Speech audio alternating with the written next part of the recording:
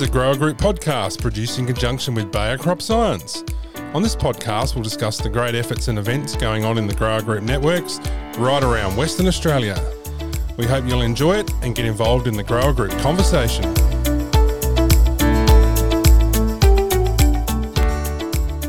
Well, welcome to the Stirlings to Coast Farmers podcast. This is episode 2. A few weeks ago, we ran episode 1 and had a great response to that. And we had the CEO, Nathan Dovey, on there talking about a whole range of topics and projects that are going on in the Stirlings to Coast Farmers area. But we also had Philip Honey, the Smart Farms coordinator, with us, and he's again with us today to talk about some specifics on smart farms. How are you today, Phil? I'm going great, Craig. Thanks for having us on the show today. No worries, really good. Look, it was really interesting last time. We covered a whole range of topics, and one of those being the smart farms. There are 2 that the Stirlings to Coast are working with, and you're the Smart Farms coordinator. And importantly, we said that in future episodes of the Stirlings to Coast Farmers podcast, we would look at giving a little bit of an update on some of the technology, some of the specifics, because really what the project's all about, Phil, is sort of testing out and having a look at these bits and pieces of technology and gadgets and ideas and how they all fit together in a real farm situation. So how's the project going at the moment? Yeah, it's going well. So we've had the depot fundings finalised on that in April. So what we're doing now is we're at the extension phase. So all of our ag tech equipment's been installed.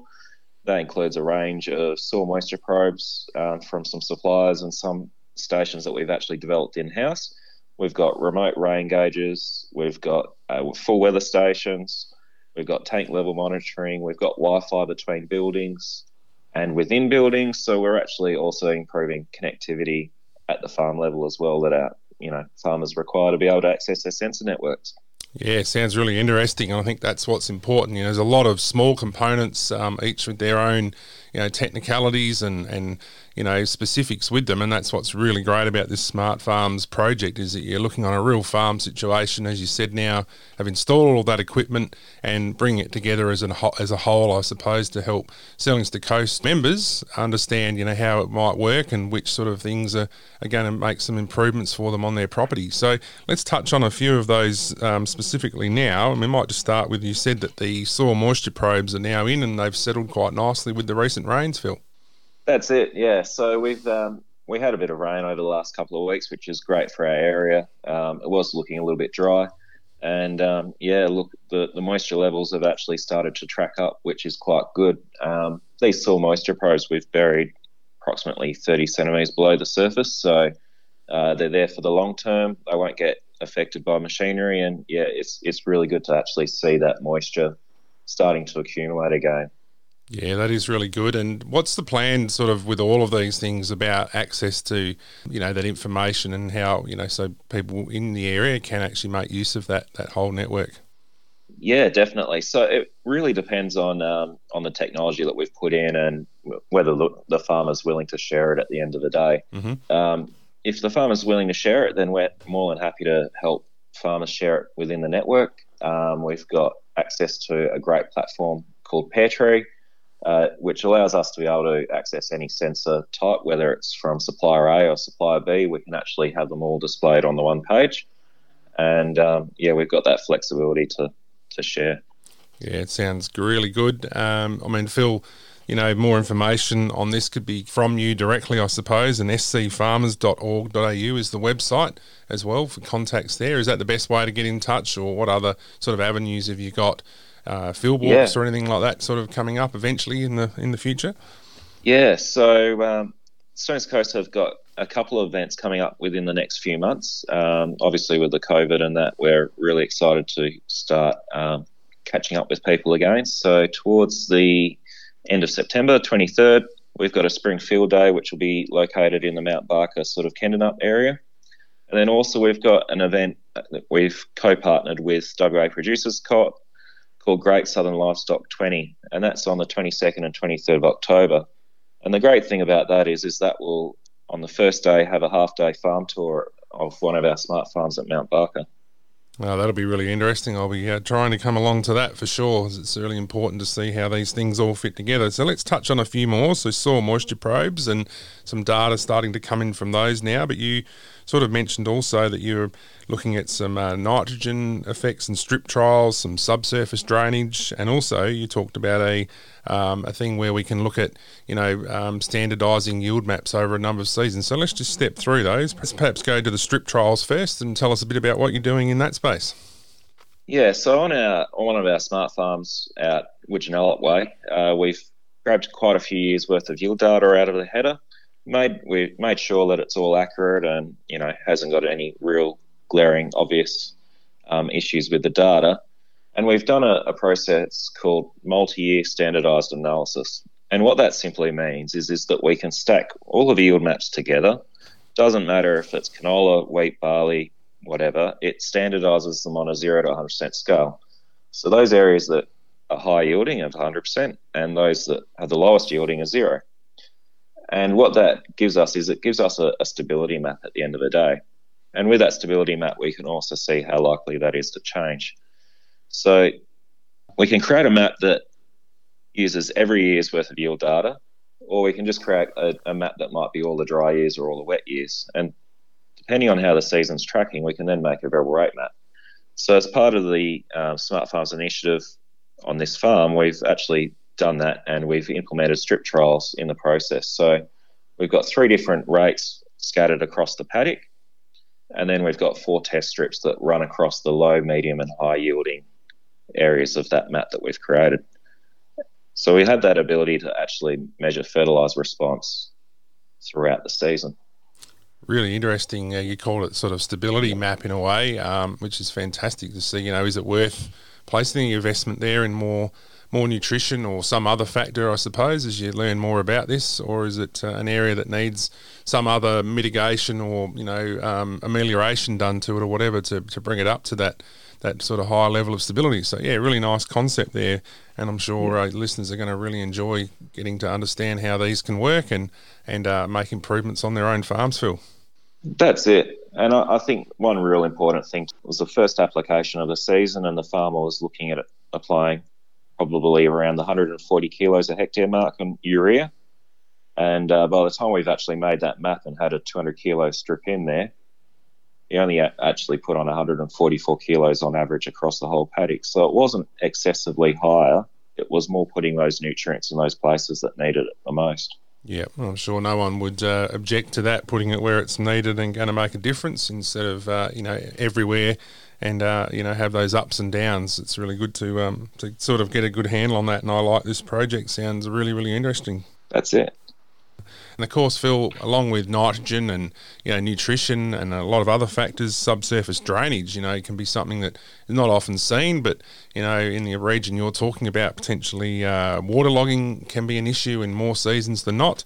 You're doing some work there on subsurface drainage, so tell us a little bit about that too. Yeah, so we were recently awarded a GRDC trial investigating the return on investment of subsurface water management within the Albany Port Zone, and South Coast NRM were awarded the Esperance Port Zone as well. The premise behind the subsurface water management project is to test out whether the slotted pipe is an economically viable method of managing subsurface water. As part of the project, we'll be carrying through a range of workshops which farmers will be directly involved. It will go through all the legal process with a process called Notice of Intent to Drain, which is a paperwork that we've got to lodge with the WA Department of Ag to get the drains approved and minimise any off-site sort of influence of excess water flow. And we'll also start using a bit of technology there that will measure water content at that subsurface level. So we'll also be using soil moisture probes and comparing a drained versus undrained scenario. Yep, no, good stuff. I mean, when I was working for the Department of Agriculture back in Lake Grace in the 1990s, Phil, I would certainly remember those NOIs, or Notice of Intents to Drain, quite vividly. So, good to see that's still around and a very important part of this process. But importantly, if it is viable and makes sense, then could be a really good thing for the region that you're operating in there to help grow better crops or, give us a larger bucket to farm. That's it. Yeah.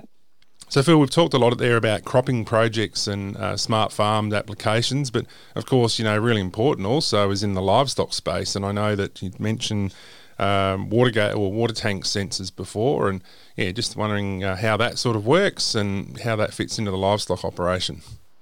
Yeah, definitely, Craig. So on our smart farms, we're actually testing two different brands. We're testing the FarmBot system and also the LNX system, and both systems are different in both pricing, but also in the feature set as well. So the FarmBot, being a little bit more pricier than the LNX, has given us a few other extra additions, such as SMS alerts and also the ability to add on rain gauges and other sensors onto that station. I think what's really important is that farmers need to look a little bit beyond the upfront price of what these technologies cost, because we did some basic maths on return on investment on that FarmBot system, and for example, a 14k drive to check a tank, the system was paid off within 9 months, and that's not including any other operational benefits that might be gained from installing that equipment as well. Yeah, and again, another example of smart farms, what it's actually sort of showing everyone, I suppose, because yes, the upfront cost is certainly important, but a lot of times investing well means you save there in the long run and get that better return on investment. So it's great to have a project like Smart Farms to actually sort of bring this sort of information to the top and help people make informed choices as to what they can do, Phil. So that's really good. And I know the GS Livestock 20 that you talked about later on in the year, in October 22nd and 23rd, there'll be a whole range of livestock stuff on show, I'd imagine, at that. That's correct, yeah. So we've also had heritage seeds and direct seeding based here locally in Albany. They've come out and planted some different pasture demos, and there'll be also some loosened perennials, rye, turnip, pea clover, and quite all those sort of things to look at. And we'll also have some trade displays there looking at other technologies such as EID and livestock industry support. Yeah, really good. Oh, looking forward to that. It sounds fantastic. So it's 22nd, 23rd of October, and you also said prior to that will be the 23rd of September, looking at the Springfield Day in the Mount Barker, Kendenup area. That's it.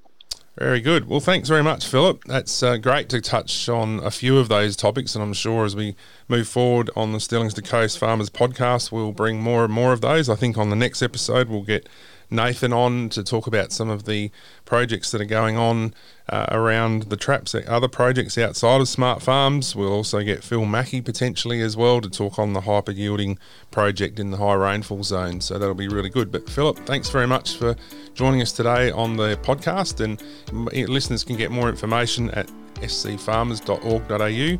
Phil, you're on Twitter. What's your Twitter handle? Yeah, so Phil_Honey. And the Sterling's to Coast Group 1 is Sterling's 2, number 2, Coast, at Sterling's 2 Coast. And you can get on Twitter and have a look at some of those things that Phil's actually talked about, including that direct seeding and things I noticed, and a few nice photos out and about when you're out doing things with this technology. Thanks very much, Phil. Catch you later. Cheers, Craig.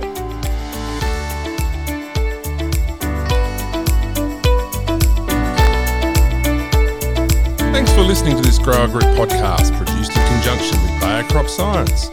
You can get more information about Grower Group activities from the Grower Group Alliance at gga.org.au. And Bayer is a strong supporter of grower groups right around Australia, and you can get in touch with us at crop.bayer.com.au. Thanks for listening.